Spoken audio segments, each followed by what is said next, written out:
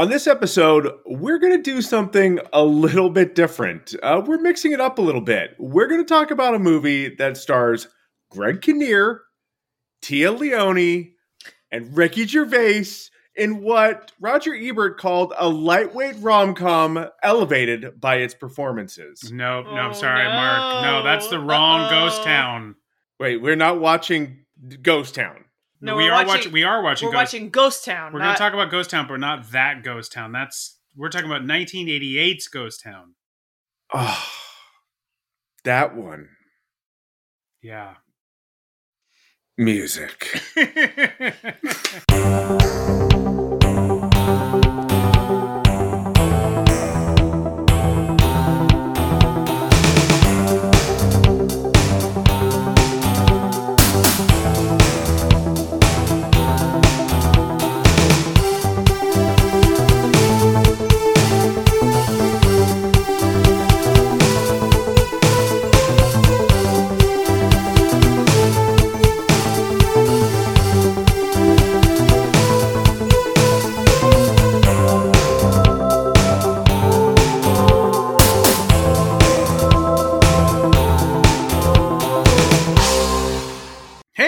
Welcome to the New World Pictures podcast, where we talk about every movie released by New World Pictures. I'm Ryan. With me, as always, is Mark. I am still here. And Erica. It's a ghost town. And that's right. We are entering the spooky season, everybody. Yay! And no better way to celebrate than with this Western horror hybrid. We're talking 1988's Ghost Town. A bizarre occurrence. It's been one hell of a sandstorm. Something tells me this was no sandstorm. And a nightmarish quest that brings one man face to face with a fate worse than death. I'm chasing a man on a black horse, and he has got the girl that I am after. You don't belong here, boy.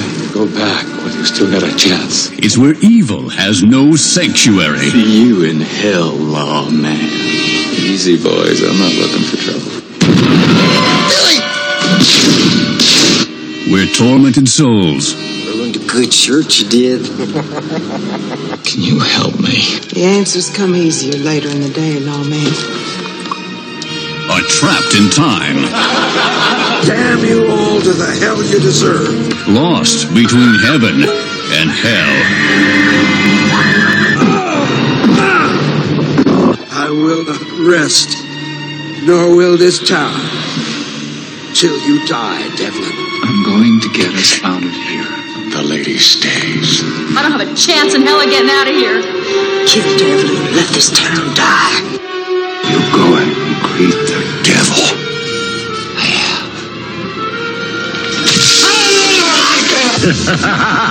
It's a satanic showdown. Ghost Town. Time to die, Sheriff.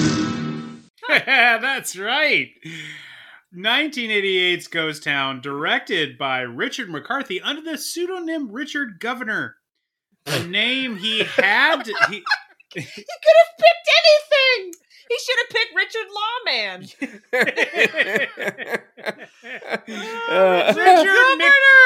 Richard McDirector guy.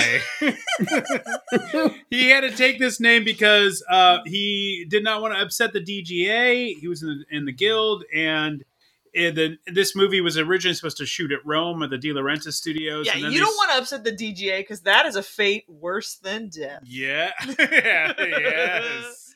Right, And instead, they switched the production to Tucson, Arizona. Spooky. Now, all of a sudden, he's back in America, so he can't upset the union. They were up against a very tight schedule, so he had to choose. He chose governor because that's what everybody was calling him because he's Australian. Everybody was calling him governor, so he decided, okay, hey, I'm Richard Governor. Wait, I'm sorry. Did that sound Australian? Aye, governor. Still Oi, not. governor. Still not. Governor. Nailed it. This is This is written by Duke Sandifer, Who goes by Duke Governor. The best name, Duke Governor. That's not a pseudonym. That's his actual given name. Duke Sandifer is actually a cool name. It is a cool name. It's cool as hell. Starring Franc Luz. Franc Luz? Luz? L-U-Z. Franc Luz. I don't know. Luz? Franc Luz. As Langley, who had just come off of 1987's The Nest from Concord Pictures. Rival. Roger. He was also in When Harry Met Sally. Do you remember that? He was in the scene where they're all playing Pictionary, and he's Meg Ryan's date. He was also in Don Juan DeMarco, and then he gave up acting in 1999. Well, okay. Catherine Hickland plays Kate. She was a long stint on One Life to Live, but also Witchery. Don't you want to watchery the witchery?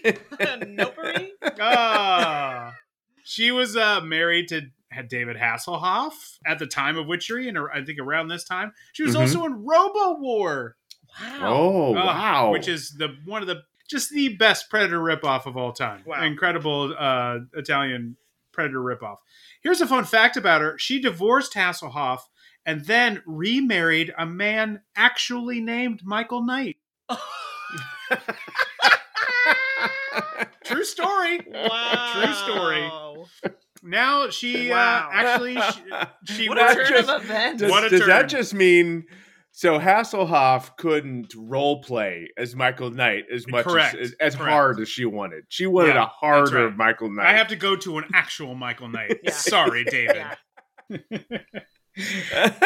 I'm sure that was a huge topic at the wedding. I'm sure that we are not the first to these bits. Had to have been. But a hilarious fact nonetheless. Now she dabbles in hypnosis, and she has a book called The 30-Day Heartbreak Cure, a guide to getting over him and back out there 1 month from today.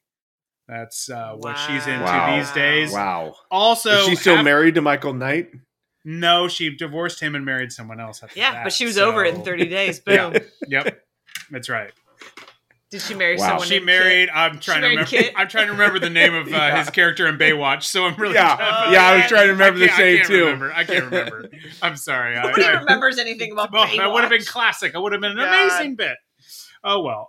Jimmy F. Skaggs plays Devlin. He went on to a lot of Full Moon movies such as Puppet Master.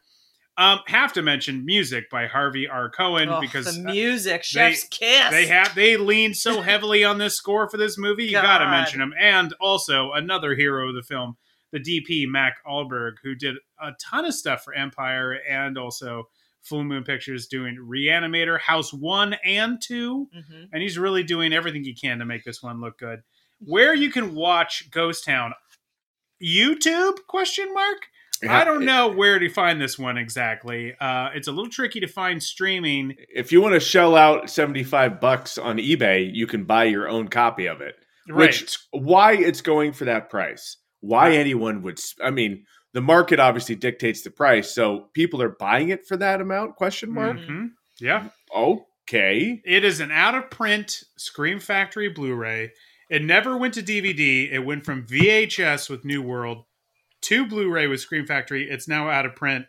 But you can also get a German import disc from Wicked Vision Media, which is what we watched, me and Erica. Guten Tag, we did.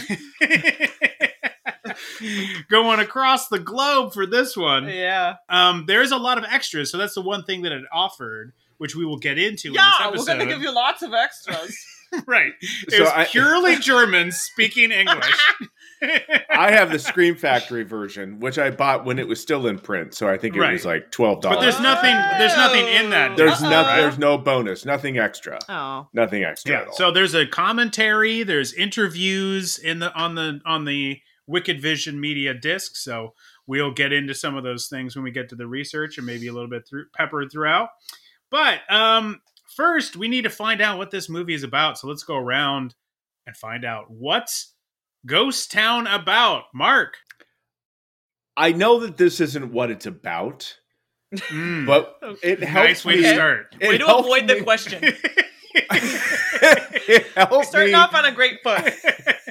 As I watch this movie, it helped me make sense of it by imagining this was the Old West version of The Game, except instead of starring Michael Douglas, it starred Peter Horton's stunt double from Children of the Corn. And I was like, okay, I think I got this now. His hair's too dark. He doesn't look enough like Peter Horton with his hair dark. But he looks a lot like Peter Horton, though. He really does. You're right. Yeah. So I kept thinking at any point the other police chief was going to come out and be like, see? I was fucking with you. It was all a joke.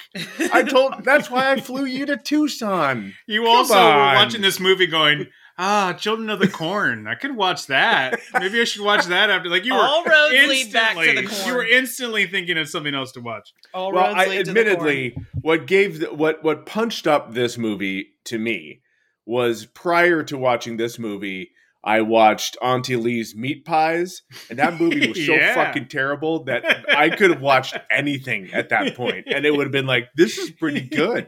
I'm in.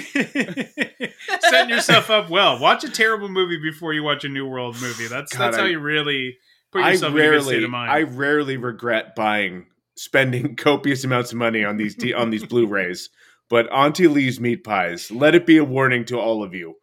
Don't get that one. I love what Vinegar Syndrome does, and you just got to know going in, if you buy the monthly package, you're going to get one that you're like, you're going to get a meat pie. No. Yeah. Oh, no. Oh, no. Sometimes right. it happens. It happens. Not every month, but there's a good chance. I still keep going back for more, so, Yeah, I mean, I am getting the next shipment soon. I've already pre-ordered the next month, and I like totally agreed about that particular film. So, I mean, same boat, and also gonna see how next month fares. So, of course, Erica, what is Ghost Town about? Oh, it's about ghosts, Ryan. And it's about ghosts in a ghost town. And what I thought this movie was about was when you're like, oh man, what happened to like all those like old rides and like all those like old animatronics at like Disneyland or like a fair? Mm-hmm. Ghost Town, baby. Ghost Town. Yeah. They just disappear into the desert, ghost style. I loved it. I'm just gonna throw that out there. I'm ready for favorite scenes. I'm ready for things we love, things we hated. I love it. I was on board from the box. Okay. The skeleton and the chaps. I was like, let's do this. Let's do it. That music started on the DVD menu. I was like, ooh la la, this light keyboard. It doesn't sound Western. It's a lot of, no. It doesn't sound Western at all. This is a Western horror movie that really leans on the Western, but the music is like, nuh-uh, Westerns. Not today. This is also one of those great shoot 'em up movies where the good guy runs out of bullets and decides to hide behind a wagon wheel that you can easily shoot through. Yep. And the bad guy decides maybe we should switch it up to fist fighting. Why? Yeah. Why not? Shoot him now. It's a ghost town. There's no rules. Yep. In theory, the ghost shouldn't even be able to punch him because he's still alive. But hey, we'll get there, I guess. All right. Okay. Ryan? To me, this is a movie sponsored by the Marriage Council. Reminding you that if you have a wedding planned, go through with it, you will be kidnapped by angry Western ghosts. Yeah. That just applies to ladies, though, apparently. Dudes can run away at the altar, no problem. But if you're a lady and you drive off, ghosts are coming for you. Ghosts are coming for you. Get out the crucifix. They're coming. I mean, alternate plot, sometimes those living museums get a little out of hand. And right? You got to know when to maybe get in the car and pack it up. This is such reenactment vibes. Yeah. Oh, God, this is a late. What if it was like a late 1800s reenactment of like the earlier 1800s, and they all just died in that town? Yes. We're trying to show you it was like when it was really old. Yeah. Not like 1888, which is like not this modern time. According to Letterboxd, now we're on Letterboxd. Please find us there and give us a follow. This is what they say the synopsis is. Deputy Langley tracks a kidnapped girl to an abandoned ghost town. Pretty true. However, the town is not abandoned. Shocker. Yeah. But haunted by the spirits of an outlaw, Devlin, and his gang, who hold the equally deceased townspeople hostage until the outlaws can be killed by a lawman. I mean, sort of at the end there. Yeah, I think that's mostly tracking. Yeah, I feel like the whole town they're all haunted, but Devlin's certainly in there. I don't know if he's keeping the town hostage as much as, well, we'll get into it. Yeah, we'll get there. Because we start off with Catherine Hickland as Kate in a convertible, as we mentioned, riding away from what would have been her wedding, which is fine, and it looks great so far. Mm-hmm. But does she hear those horse sounds behind her? I wasn't 100% if she No, because she's in a convertible, right? Yeah, she can't hear anything with all that wind going in that convertible. You can't hear They're showing anything. like the sound of the horses, but I don't. No, she does not. And she's driving on a dirt road, so you can't hear that double shit. But is she? Because when they find the car on the dirt road, she's on a paved road. That's a continuity error. It's part of the charm. They find her car on a road that is a regular road. Mm-hmm. It does not seem that untrafficked, which seems like, is this happen all the time? Do they constantly use this road to like steal real people from the actual world and bring them to Ghost I don't Town? know. It's a great question because the police that come to investigate this presumably have never seen this happen before. Why and why it suddenly starts happening now? This movie is not going to bore you with those kind of details. No, it's not going to trouble you. I loved it. That's why I loved it. That's exposition that you don't need. Yeah, and who cares? Let's get to the meat, which in this case is the town. Yeah. Because, I mean, we go into almost every building in this dilapidated old town. Yeah. Multiple times from multiple angles. Yeah. Speaking of that opening scene really quickly, though, kind of a hilarious thing happened when Ryan and I were watching it. As he mentioned, yes. The German version. We have a German import, yes. The German import. So we just popped it in. Just press play and went for it. And when she realizes that she has the flat tire and pulls over, she got out of the car and she was like, "Missed." And we were like, "Missed?" We're like, huh? And then it's nothing for a while because then it's, she hears the sounds. Yeah. And then we're like, wait, is this not in English? Yep. And it wasn't. Because missed makes no sense. Right.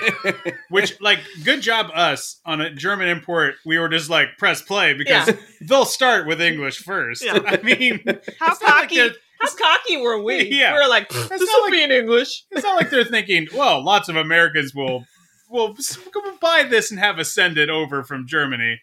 So we'll just make English the go-to option to start. If you want German and you're in Germany buying this German Blu-ray, you're going to have to specifically mark that. But that's how all Blu-rays are in Germany. They start with English, and you have to actually select your actual language. But we just thought it was hilarious because we finally. But also, so we've been saying that around. Missed. Because then when we watched it, we realized that she actually, in the English version, goes, shit. And so I always thought that shit in German was Scheiße. Mm-hmm. But I guess I was wrong. All this time it's been missed. Well, I have a feeling they had to go with some sort of word. Holy missed! You missed, Ted. Oh my God, guys. I'm so sorry. I just took the worst mist. Please don't go in the bathroom for a while. You know what, dude? It was a terrible mist. You should have gone home. Why don't you eat mist and die? Oh, God. My stomach's feeling terrible. I got a mist. Mister is full. Mister. Oh, there's a problem with our mister. Yeah.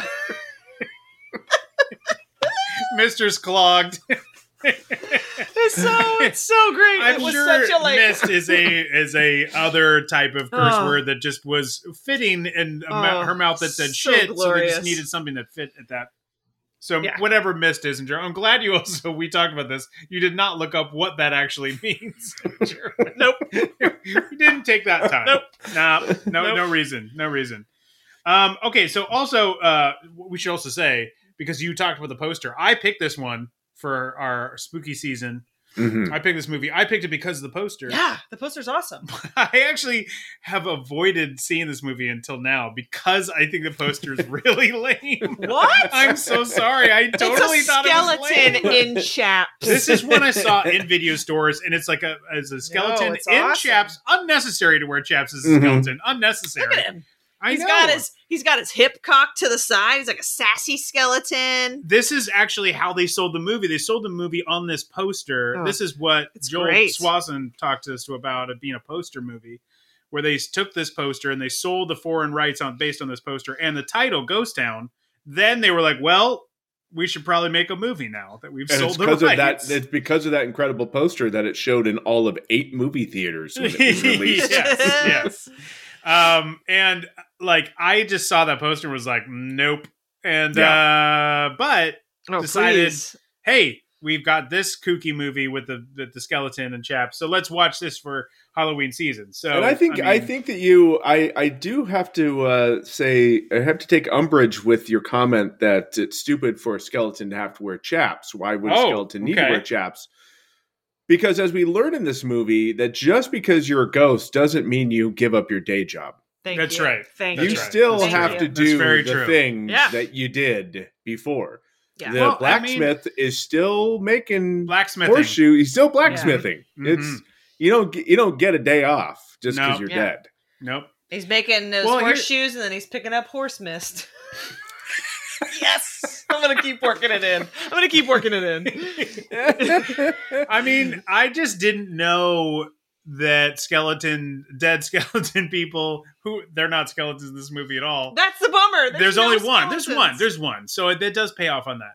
But I didn't realize that they were like, hey, we may be dead, but we're still having to do our thing. I didn't realize. Yeah. So looking at the poster, I understand now that it's instructive. But I didn't know that at the time looking at it. Yeah. I thought, well, that's silly. And now I know. I know.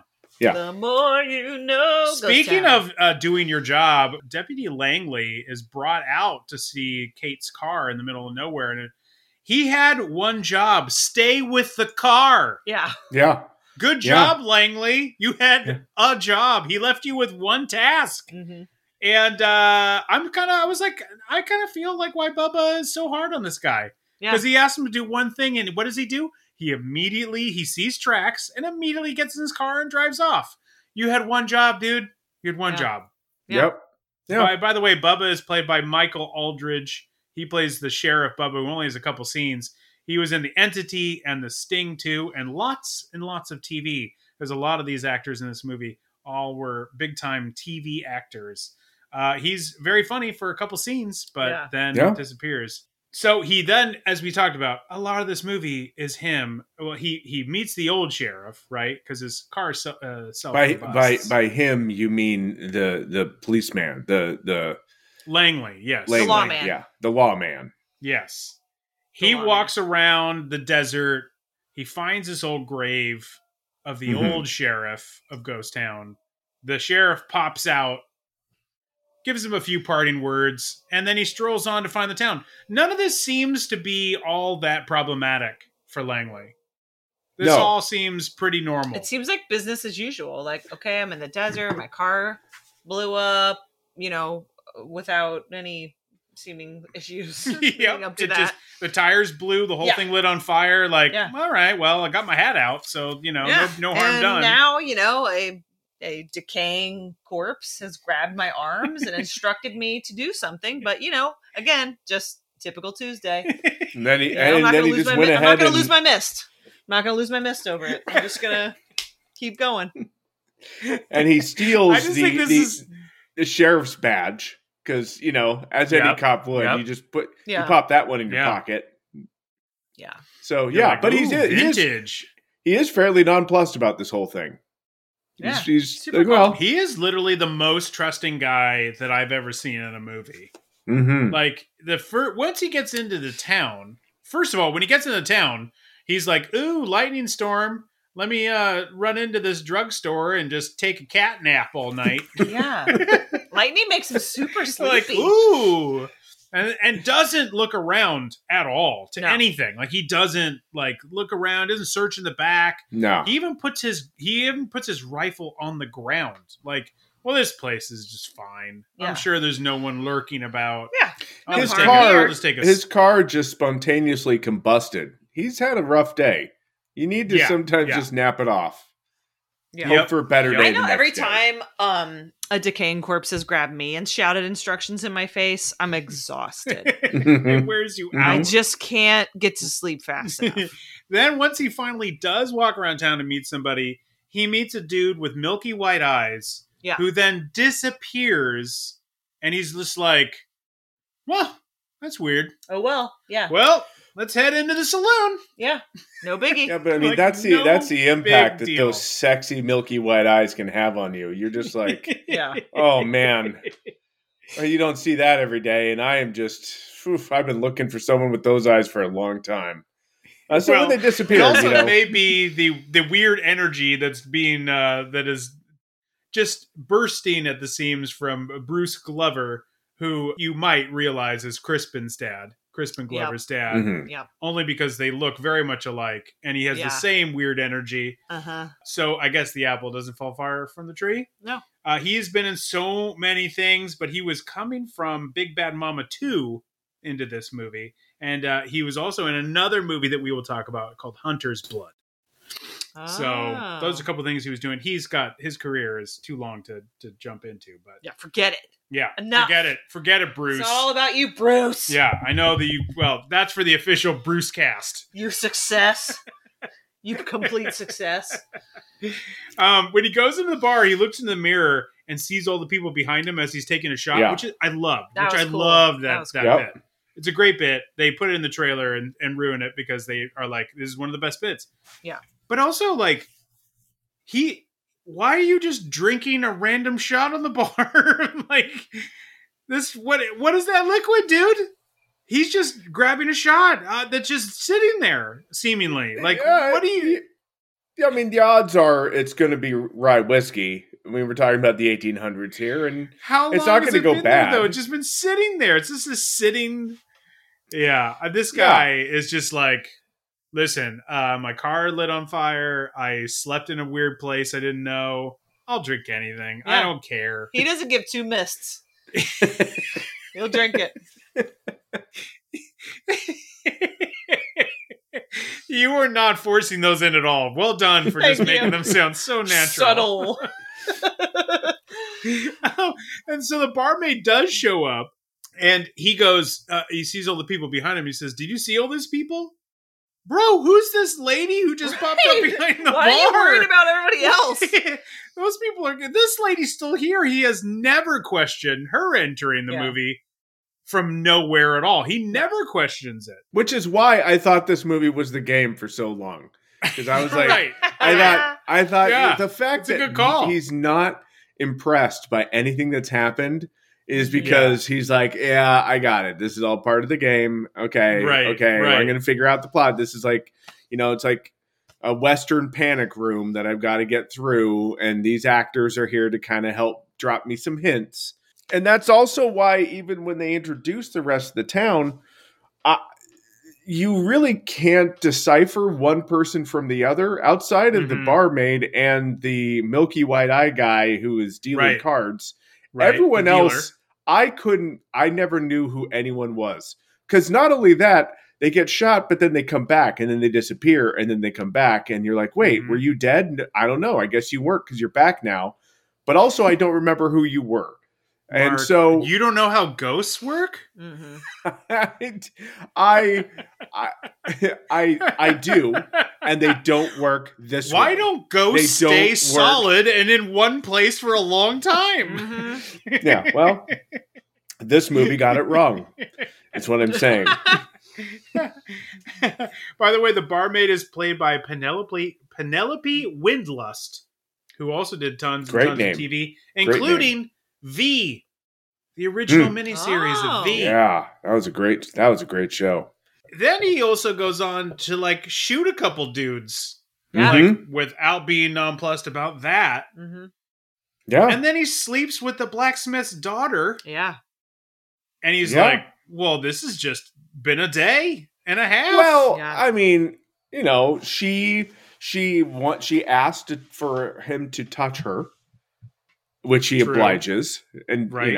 doesn't say, I'm going to need some ID first. Right.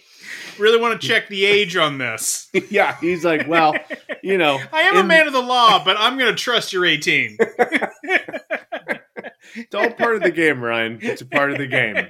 But really, she's like, if we're being honest, she's like 100, right? Right. Yeah. She's 116, so it's all good.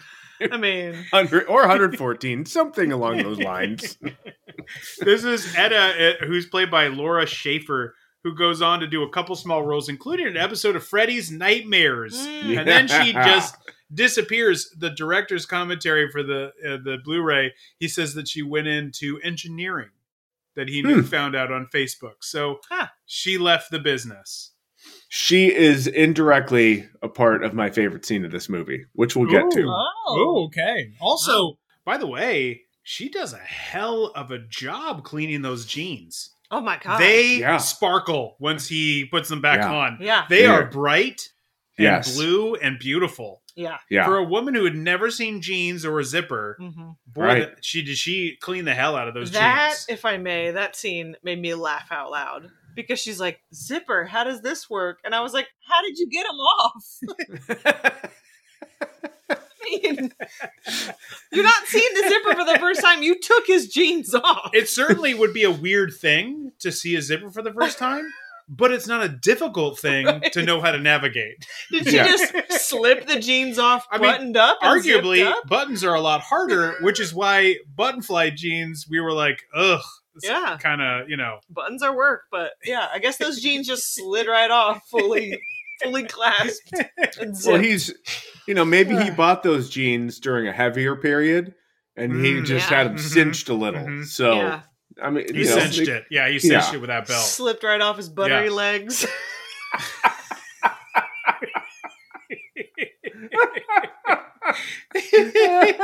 Before he goes on shift, he pre-butters those legs. Make sure they're real butter. That's how he stays out of trouble. Bubba's like, hey, butter legs. Hold on, I'm almost ready.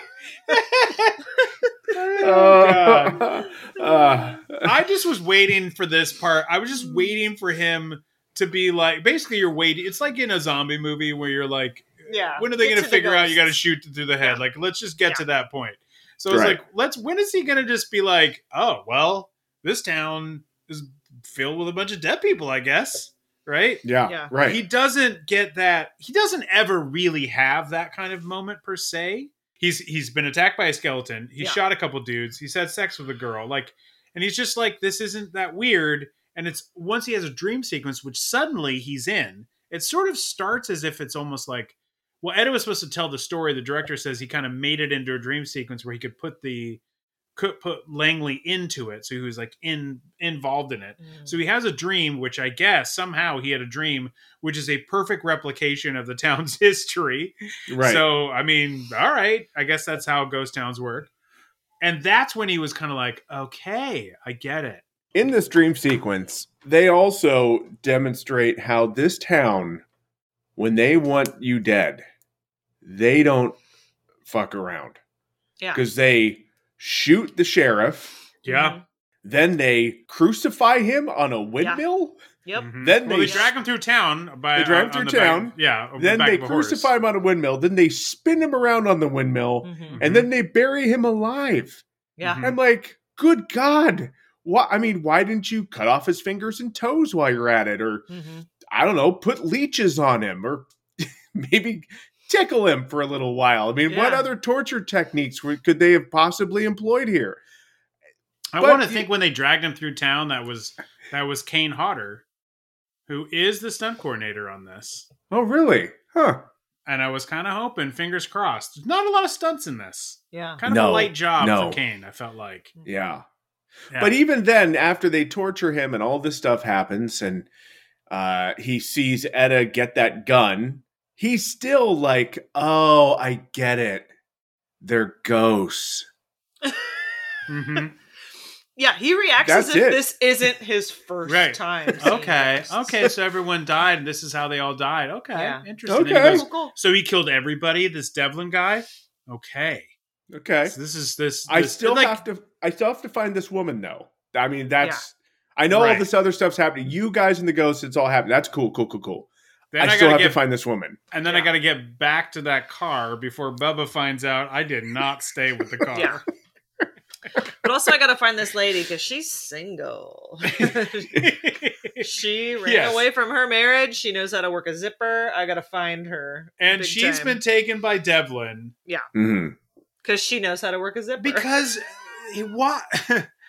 Why does Devlin need her? It doesn't make any sense. Yep. Not I don't at all. know. Now, I'm trying to like piece some of these things together because in watching it a few times, they talk about Rose, who is the singer, and eventually Devlin makes her sing, and then she sings Amazing Grace, and he's like, no. Sing one of your songs. Sing one of your songs. Yeah. Mm-hmm. Fuck that song. Rose, they said, the barmaid says, there was a singer and it was going to have a great career, but then it got ended ear to ear or something like that. I'm probably misquoting it, but the point is that she got, her throat slit or something. Oh. But I'm like, but he's capturing her because she looks just like Rose. Yeah. Which at one point, Deputy Langley points to a painting, which we don't see a close-up of because why bother to give that information? Yeah. This is exposition you don't have time for. We don't need it. This movie doesn't need exposition. It's scooting by exposition. Doesn't need it. So like, so it gives a little bit of that, but then I get, so if she looks like Rose, which is a singer, was he the one that killed Rose? Why did he kill Rose? And if it was a woman he's in love with, which now hundreds of years later, he's trying to find a duplicate. Why did you kill her to begin with? I don't know what is happening here. Right. Ryan, you got too many questions, man. You're thinking too hard. Missed, man. Man, He's this been happens, bro. holding this town hostage, waiting for this woman to come back. In the meantime, he's making them all do their menial day jobs. Yeah. Yep. There's no explanation of was there a love triangle or did this woman wrong him or like his soul will be released if he can find her doppelganger or whatever. This is not explained. Also, pretty soon after she sings that song, we find out that he can actually kill other ghosts. So ghosts can kill ghosts. Is what we learned in this movie. Yeah. Right. Which is a unique little spin on things. Well, you have to have the old shit, as he finds out from the barmaid.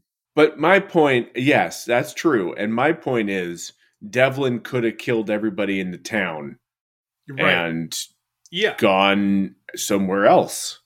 Sure. Why did he stay? I mean, are you trapped? I guess because they're trapped to this town? That's the thing. I don't know. This movie has like... It's weird how a movie reveals so many questions, but I still feel like it kind of works. But I don't get so much of it. Like, when it comes down to Devlin, it's like, there's so many reasons, like, why are you doing what you're doing? But I don't know. You got like a real angry face on. And I don't know. I'm kind of on board with you. I don't know. And then Devlin used to be, he starts off always being pronounced by these horses. There's horses in the beginning when he kidnaps Kate. Then there's like a horse there when, like, I think the first time that Langley sees him, either like for real or in a dream sequence, and then the horses are gone. Yeah. Then there's no more horses. Yeah. Forget the horses. Right. That's not any indication of him being there. And it's just that doesn't mean the blacksmith has to stop working. He still has to do his job. He's got to keep smithing. No, keep smithing, man. Yeah. So it's just like there's a lot of like what's happening here, but it doesn't matter because it still ultimately kind of works. It's like right. If you're willing to accept as you're leading up to the grand finale of this movie that night has fallen, you're in a small town. There's only, like I said, maybe 5 total buildings, and Devlin is gathering up his ghost crew and having a little argument with them, while the cop is making bullets, like actually correct, melting gold to make bullets Silver, I believe. Why? It's like a silver cross that he ends up melting, Right. but you don't know that because they don't show you a lot of it. Why, first of all, why didn't Devlin just be like, I know he's over there in the house and he's got no bullets, so let's just go over there and kill him, and we can just move on. And we'll be done. We'll be done. And second, when he finally does get there, Kate looks out the window and is like, "Oh shit, they're coming." Yeah, you think? Did you think they were going to come eventually? At some point, they were going to come for you, right? Why are you surprised? Yeah. But you got to appreciate a movie that, like, when it comes down to the final fight, that the counting of bullets shot is a crucial plot point. Yeah. Because so many movies don't seem to care. And this movie is like, it's crucial that we know you've shot all the bullets that you should have been able to shoot. So, and when they start that gunfight, they are standing in an open area, roughly 30 yards from each other. Yep. Right. And I'm thinking, you guys could just shoot each other to death right now. Yeah. And I will say that ending fight scene, Devlin and the way it's shot, it is a little bit of a low rent end of Ghost of Mars kind of feel to it. Like Devlin kind of looks like the leader in Ghost of Mars. He does kind of, actually. Yeah, that's very true. The cop jumps behind a wooden wagon. Pretty sure bullets can make it through wood. Last time I checked. Not those old bullets. Well, those old bullets. No, those were the new bullets wagons, because he had the Devlin was shooting his new gun. Oh yeah, because he said I could really get used to this. That's how he also knew that there were only 5 bullets in the gun. Right. Oh, that's right. All right. Well, you know what? It sounds like you really paid attention to this, so I think this is a perfect time for things we loved and things we hated. That's right. We're going to talk about the things we loved and the things we hated about Ghost Town. Mark, what's something that you loved? I loved watching how many times they could shoot a building from a different angle to make it feel like there was another building. And then you're like, oh, no, that's just the same building that you just shot the other side of. And I found it. Dutch it. You just got to Dutch it a little bit and you'll make it looks like a new building. Yeah, I thought that was entertaining. Erica, something you loved? Oh, my God. I love so many things. I've already mentioned the music. Sure. Already love that. Yep. Already love the poster. Already mentioned that. Sure. I think another thing that I loved was just the sheer unnecessary mask that he had to wear. Oh, that was like you're talking about Devlin, the villain. Devlin, yeah, Devlin. Yeah, the makeup that he has on. No. Before he reveals himself to be a ghosty, a ghoulie. Sure. He's wearing the mask, and he's like, "Ooh, classic, like a bandit, like a classic Western bandit, sort of like a bandana around his, but a dark bandana." But if you've watched the trailer or reviewed the back of the box, you've already seen his face, and that it's kind of not a big reveal, decaying, and it's kind of yucky looking. And so it was like when he reveals it, and she's like, "Ah!" I was like, "Well, yeah, I mean, he's yucky looking." Like, yeah. Also, it's a moment where like he is clearly not going to do. He's not doing anything nice. Yeah. It's not like he's attempting to be like a nice person. Right. So when she's like screams because he's like also like hideous and gross looking, like, well, wouldn't it have been more surprised if she pulled down the mask and he was like super handsome? Super handsome. Well, that's was, what like, I thought. Really, like, I was like, maybe. And was like, sorry, I put you through all this. Yeah. And that's like, that would be like, wait, what? Yeah. I'm so glad that you said that because I that's what I really thought was going to happen. I thought he was going to peel the take down the bandana and be super handsome. And then I was like, oh, well, he's not. Yeah, he's not. No, he's all just, right. Well, I guess we're really getting our mileage out of this makeup artist. These effects. Loved that. I thought it was great. I thought it was great that he was also the only one that was gross looking. Yeah. All the rest of the townspeople look perfectly fine. Well, as we learn in that flashback, he does get shot up, and that's what leaves him with the scars. Correct. The original sheriff shoots him up and Correct. stuff. But I loved him too. I mean, that's something I loved. I loved Jimmy Skaggs as the villain. Like, he is giving this thing his all. Now, he had done a lot of TV leading up to this. So this is like probably one of his first, I don't know if it's his first, but certainly one of his first big roles in a movie. Mm-hmm. And you can tell he is like, I am going to make this count.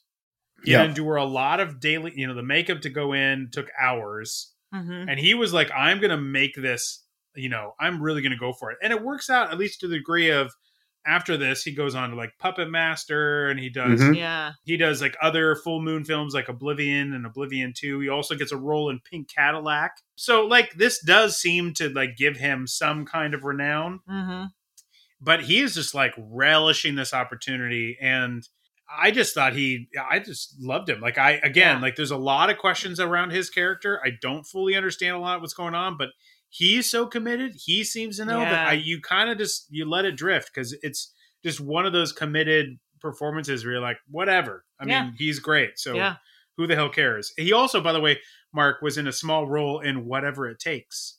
Oh, really? He's like one of the drug dealers, I think, in the beginning. So another movie from Vinegar Syndrome that we didn't hate. No, anyway, I didn't hate it. This is not a Vinegar Syndrome episode, but anyway. I thoroughly enjoyed that Whatever It Takes. I liked it. I mean, is it a good movie? No, not at all. But you're not watching that movie to go, this is going to be excellent. Right. So Mark, what is something that you hated?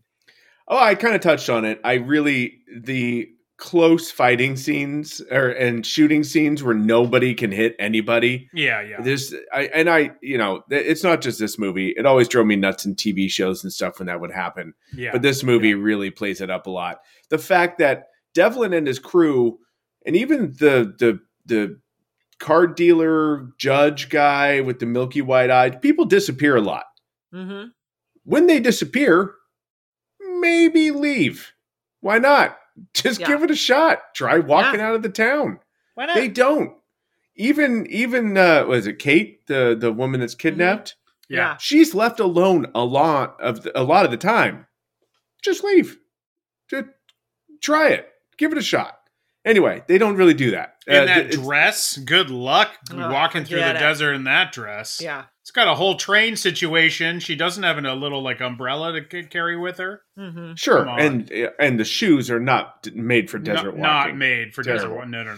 Also, at the end, the town disappears, and they had a great opportunity for the lawman to turn around and look towards the town and see it fade. But instead, the town fades, and they cut to him standing just in the, like, looking away from the camera and going, the town disappeared. Like, this seemed like an afterthought. This seemed like an afterthought to drop that one in there. Yeah. Well, they didn't have a budget to really show the town disappear, but they do sort of show it up on a long away shot. You can see just some outline of buildings that then disappear. It's a very, very quick shot. Yeah. Clearly but done. Even if they had both Kate and the lawman walking away and having them both look back and a close up, and you still get that far away shot, and then a reaction from them, from their face of like, oh my God, it disappeared. That would make sense, but that would take too long. That would just take too long. Yeah. We couldn't set all that. We can't do that. All right. We couldn't showcase that, his back. That's true. That's true. Those buttery legs really show off nicely from the back. So buttery. Hell yeah, they do. Erica, what's something you hated? I'll be honest with you guys. I didn't hate anything. Wow. I didn't hate anything. It felt just great. It felt right. Felt great. Yeah, I know you're gonna say I'm full of mist, but it's not true. Didn't hate a thing. So smooth. Something I didn't like. After the first watch, I was kind of wondering what was wrong with the film. Like there was something about the film that I just felt like was kind of odd.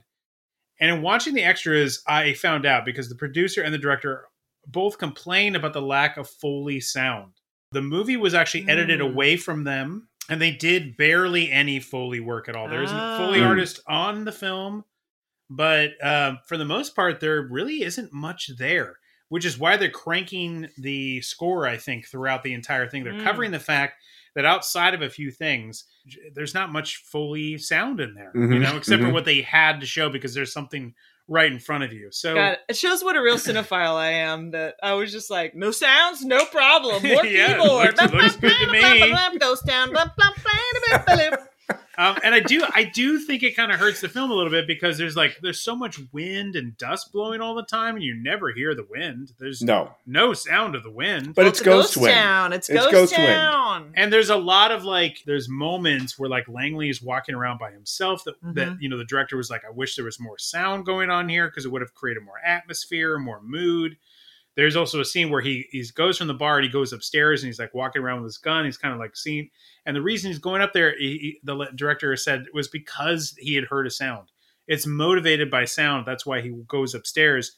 None of that's there because they didn't do the Foley. They weren't around for the Foley mix. So the sound mix was done without anyone's input back in LA, not in Tucson. So he just said he even offered to pay for a new mix, but they were like, nah, we're good. This is going to save me so much money when I shoot Steeman to know I just don't even have to bother with sound. Yeah, you don't. Just keep keep hitting those keys. Yeah. Fill the music with sound. Or fill the film with sound. Yeah. That's what I'm saying. I have so much more budget now. Nice. Dongers don't make a lot of sound. And I can just fill that in. If you're just flop. With your slapping them on certain things to make a sound. Yeah. Which you should. You should get guys, they're all quiet on the set. We just got to get some dick slaps. Got to get some D-flop.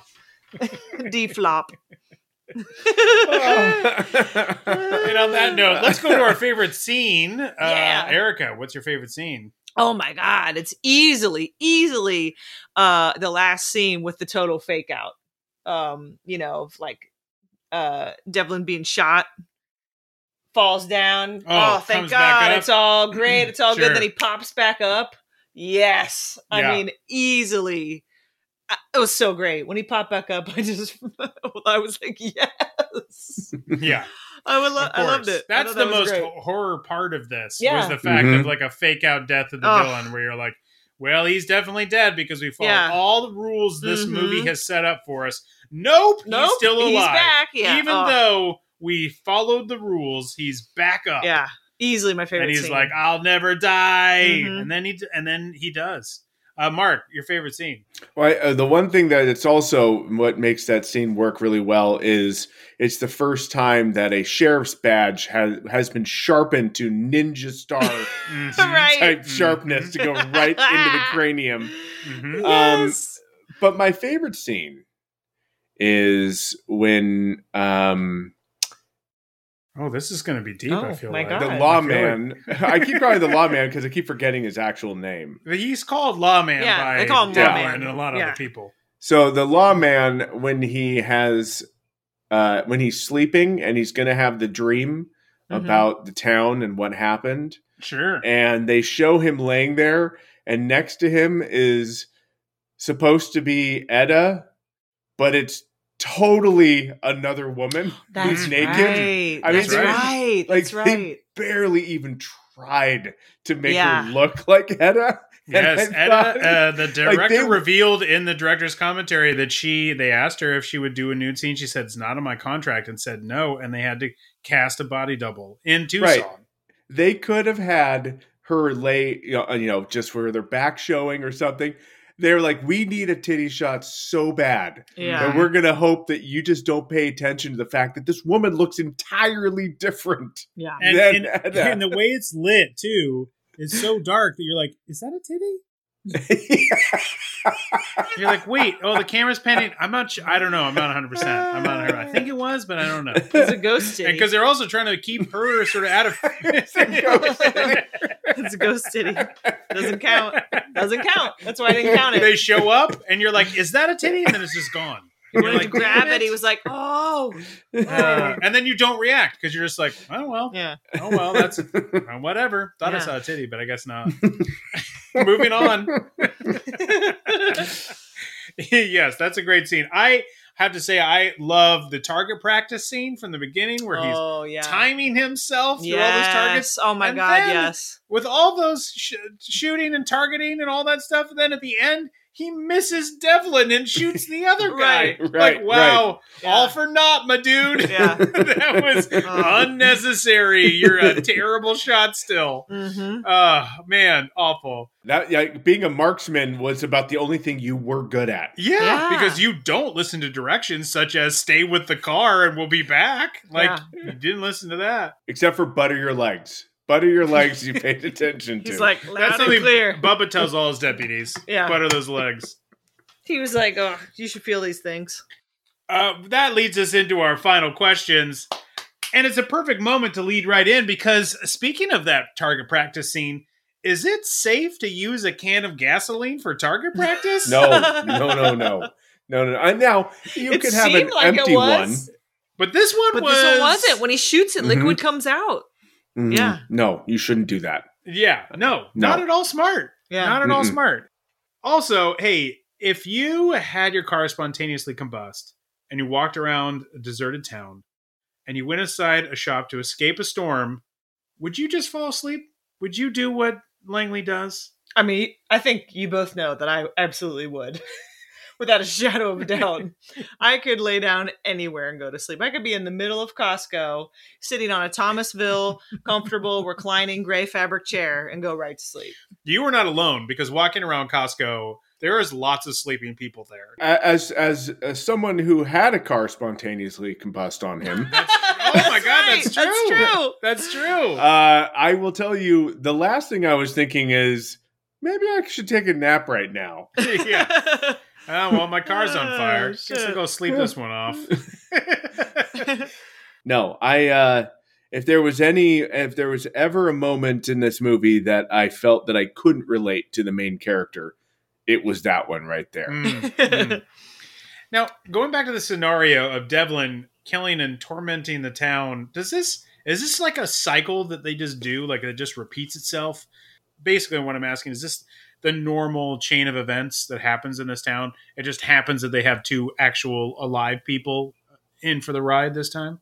I think this sounds like a lot of details, and this movie would respect us not answering that question. You feel like taking a nap right now? It's like, this is too much to think about. I'm out. This is too much. It's too much detail, too much exposition. I'm going to nap it out. I would say this. The fact that the movie ends with a crow picking up the sheriff's badge and flying away with it leads me to believe that this is a thing where the sheriff's badge is found by someone, because that's where it kind of all starts. And yes, the scenario plays itself out again. Like this is a thing that happens over and over. Okay. Fair. All right. That's fair. I feel like in the end, and I could be wrong, but I feel like Langley and Kate sort of are together in the end of the movie. Maybe it's just because so many movies end that way, but it feels kind of like, it feels like he was really holding her at the end in town when they were shooting those guys. I feel like there might be a little hookup. Yeah, I mean, he kissed the top of her head. He kissed, yeah. So does he? I don't remember the last time a cop rescued me and kissed my head. So does this mean is he going to tell Kate about his ghost sex, or is he just going to leave that out? I think he probably assumes she did the same. So he's just thinking, hey, we all went to Ghost Town, we got a piece. Yeah, we cured. She hooked up with Etta too. Everyone did. It was just if you don't give me mist about my past, I won't give you mist about your past. Thank you. Mist, yeah. And lastly, do you think when Langley goes back to town with Kate, is Bubba like happy, or is he pissed off about he's furious. What's happened? He's furious. Yeah, that's kind of how I felt. Yeah. Well, that leads us into our research. I got to get into the research because we did get this German import, and there's a lot of stuff about this movie that's in it. I feel like this movie has a good amount of fans, people that are hungry for information about it. But first we're going to start with when it was released, November 11th, 1988, as Mark said, in 8 theaters. Now, the screenwriter, Duke Sandifor, said he went to a theater and he watched it with his family, because he was very proud to have made a Western, as his dad was a writer on Bonanza. He was actually a dentist in Indiana. Mm-hmm. And when he was 5, he was watching Bonanza and was like, I should write on that show. And apparently packed up his whole family, moved to LA, and then became a writer on Bonanza. Yeah. So It's that easy, everybody. Right. It was that simple. Right. And so, when I write my next pilot, what I should be doing is actually learning how to be a dentist first. So I've screwed up the order. Yeah. I think you can skip that. I think you just find a show that you like and say, I'm going to start writing episodes of that. Yep. So apparently it wasn't in the theater. In fact, McCarthy, in his director's commentary, he actually said that it played at Mann's Chinese Theater in Los Angeles. Okay. But I wonder if that maybe was just the premiere, because they premiere a lot of movies there. This would not be one, even in 1988, that I would think would make the premiere in Mann's Chinese. But he said that that's where it played. So I think it did play in a few theaters at least. At the time, so just the New World chronology of that time, Angel 3, the final chapter, is released the day before. And I have to think that's on video. The 10th is on a Thursday. I don't know if that one got theatrically released. I'm not sure. I'm not 100%. It's hard. I don't know. It's hard to find. Hard to know. The month before in September, we had Freeway and Elvira, Mistress in the Dark. In October, not much, but Two Idiots in Hollywood is released. I think, again, was that straight to VHS? I feel like it could be. I would think so, yeah. And then in December, Hellbound, Hellraiser 2 is released in December of 1988. The film got mixed reviews. Both Sandefur, the screenwriter, and McCarthy, the director, mentioned the review that they got from Variety, which apparently was very good. I tried to search for it. I could not find it. McCarthy quotes it in the commentary as that the review said the film had serious verisimilitude. And then throughout the commentary, he mentions many moments of verisimilitude that he has pointed out. A lot of it has to do with the performances. It just means like some reality. I know what you're asking. What is verisimilitude? It just means like it had some reality to it. Like it was grounded and had some reality to it. No, so he mentions like what part? He mentions some of the performances, such as the guy who plays the blacksmith, and some of the it just So, yes. That hell is truly, you just continue to do your shitty day job just over and over and over again. See what I mean? Like, you're a ghost, but you still have to work. Yeah. What do they need to work for? They're ghosts. Yeah. They don't need to. No, they do. That's the thing. They do. They're damned to do it. They're damned. In order to give the appearance of being true or real, which is the definition of verisimilitude, that's what they were doing. And that's what he was offering. Right. So, anyway, he was very taken with that. Now, Ghost Town was actually technically made by Empire Pictures. So, as I was mentioning before, they're the one. That's the company that Charles Band started with his father, Albert, that eventually went bankrupt. In fact, was going bankrupt at this time. And once it went bankrupt, that's when he started Full Moon Entertainment, which has its own streaming service. And it's probably most famous for having the Puppet Master movies, or the sequels. I think he did Puppet Master with Empire, and then Full Moon, he did all the sequels. I think Puppet Master was the first Full Moon movie, and that's what got them really going. Now, how Empire got to be where they were is that somehow they got this line of credit with a European bank called Credit Lyonnaise, likely due to the excess of Ghoulies and maybe Reanimator, which is one of their more successful. Certainly, Ghoulies was one of their most successful pictures.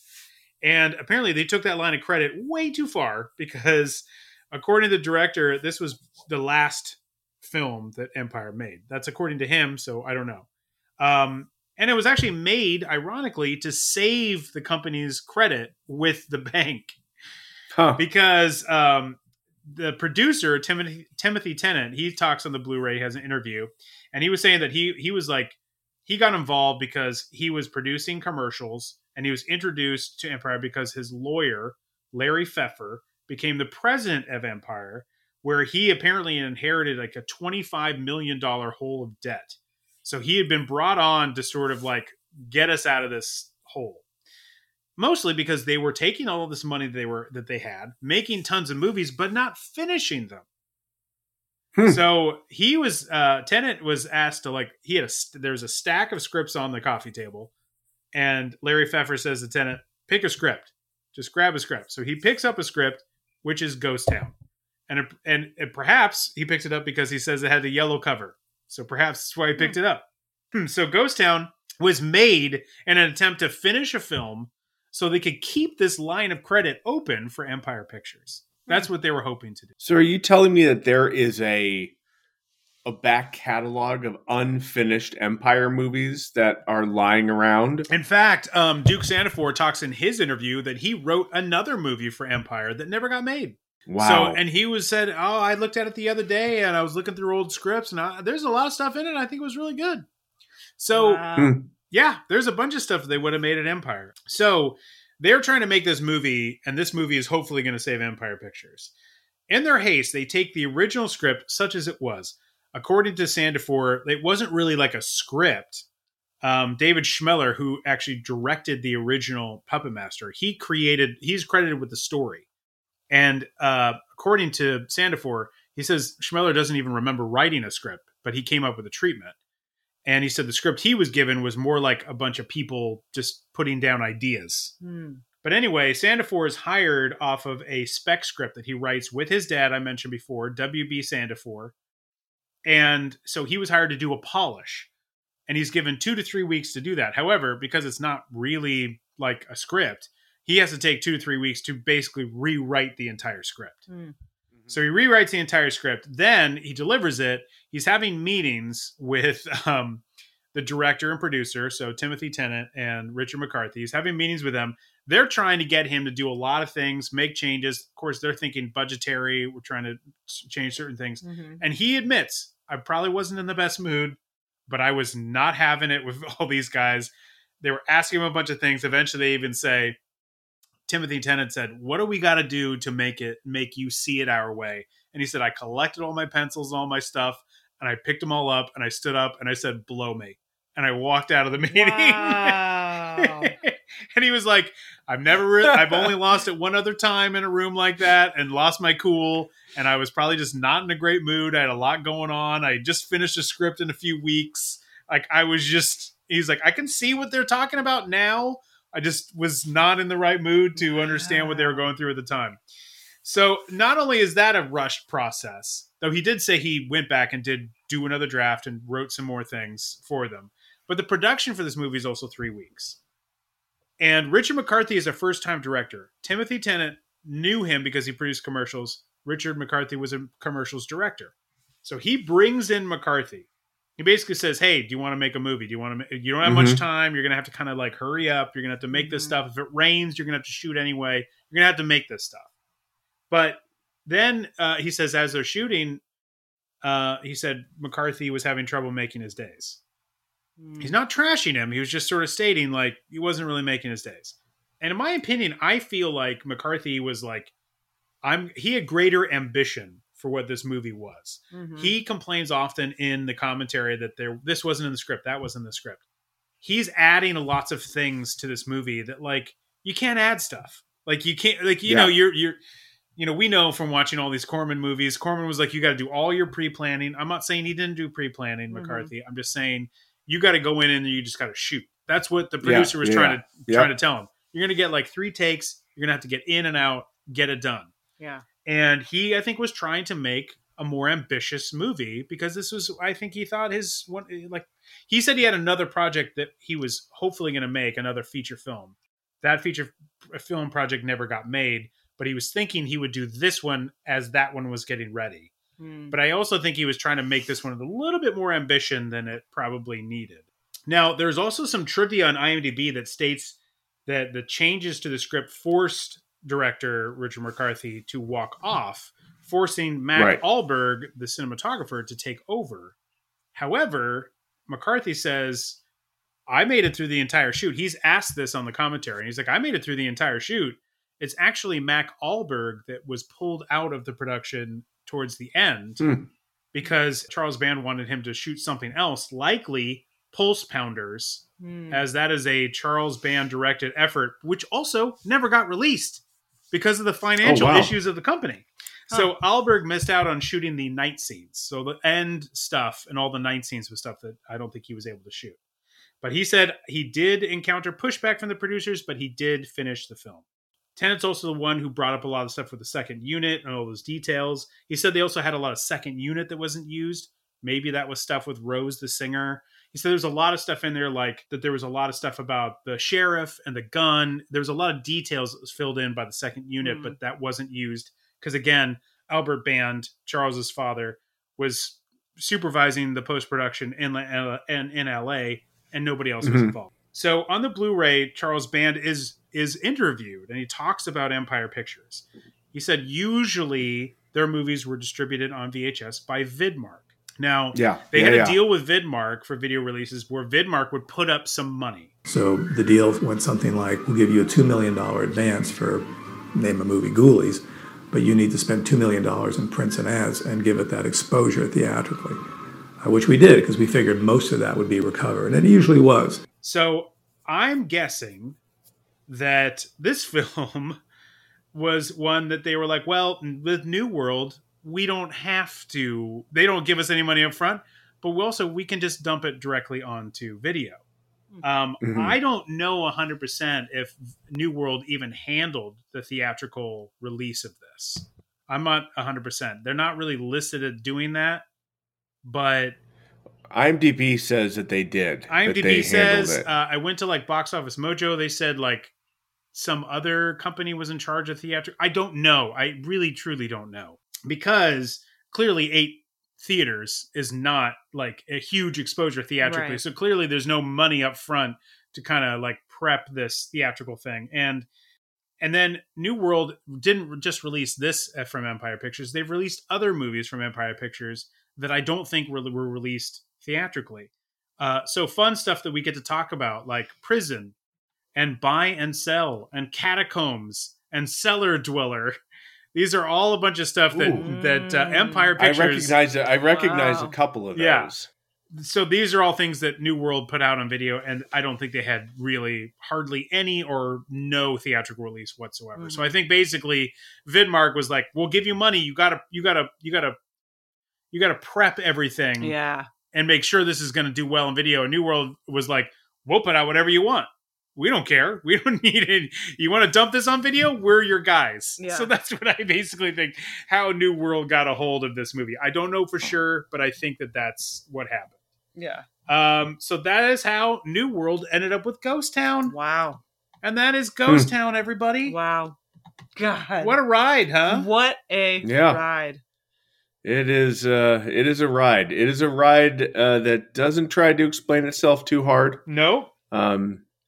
You've really got to just be willing to go with it. It's a real go with it kind of movie. Yes. Mm-hmm. And while I did say that this movie was really about the marriage council saying you can follow through on that marriage, this movie ultimately is really a dedication to Foley artists. You need to pay your Foley artists. Yeah.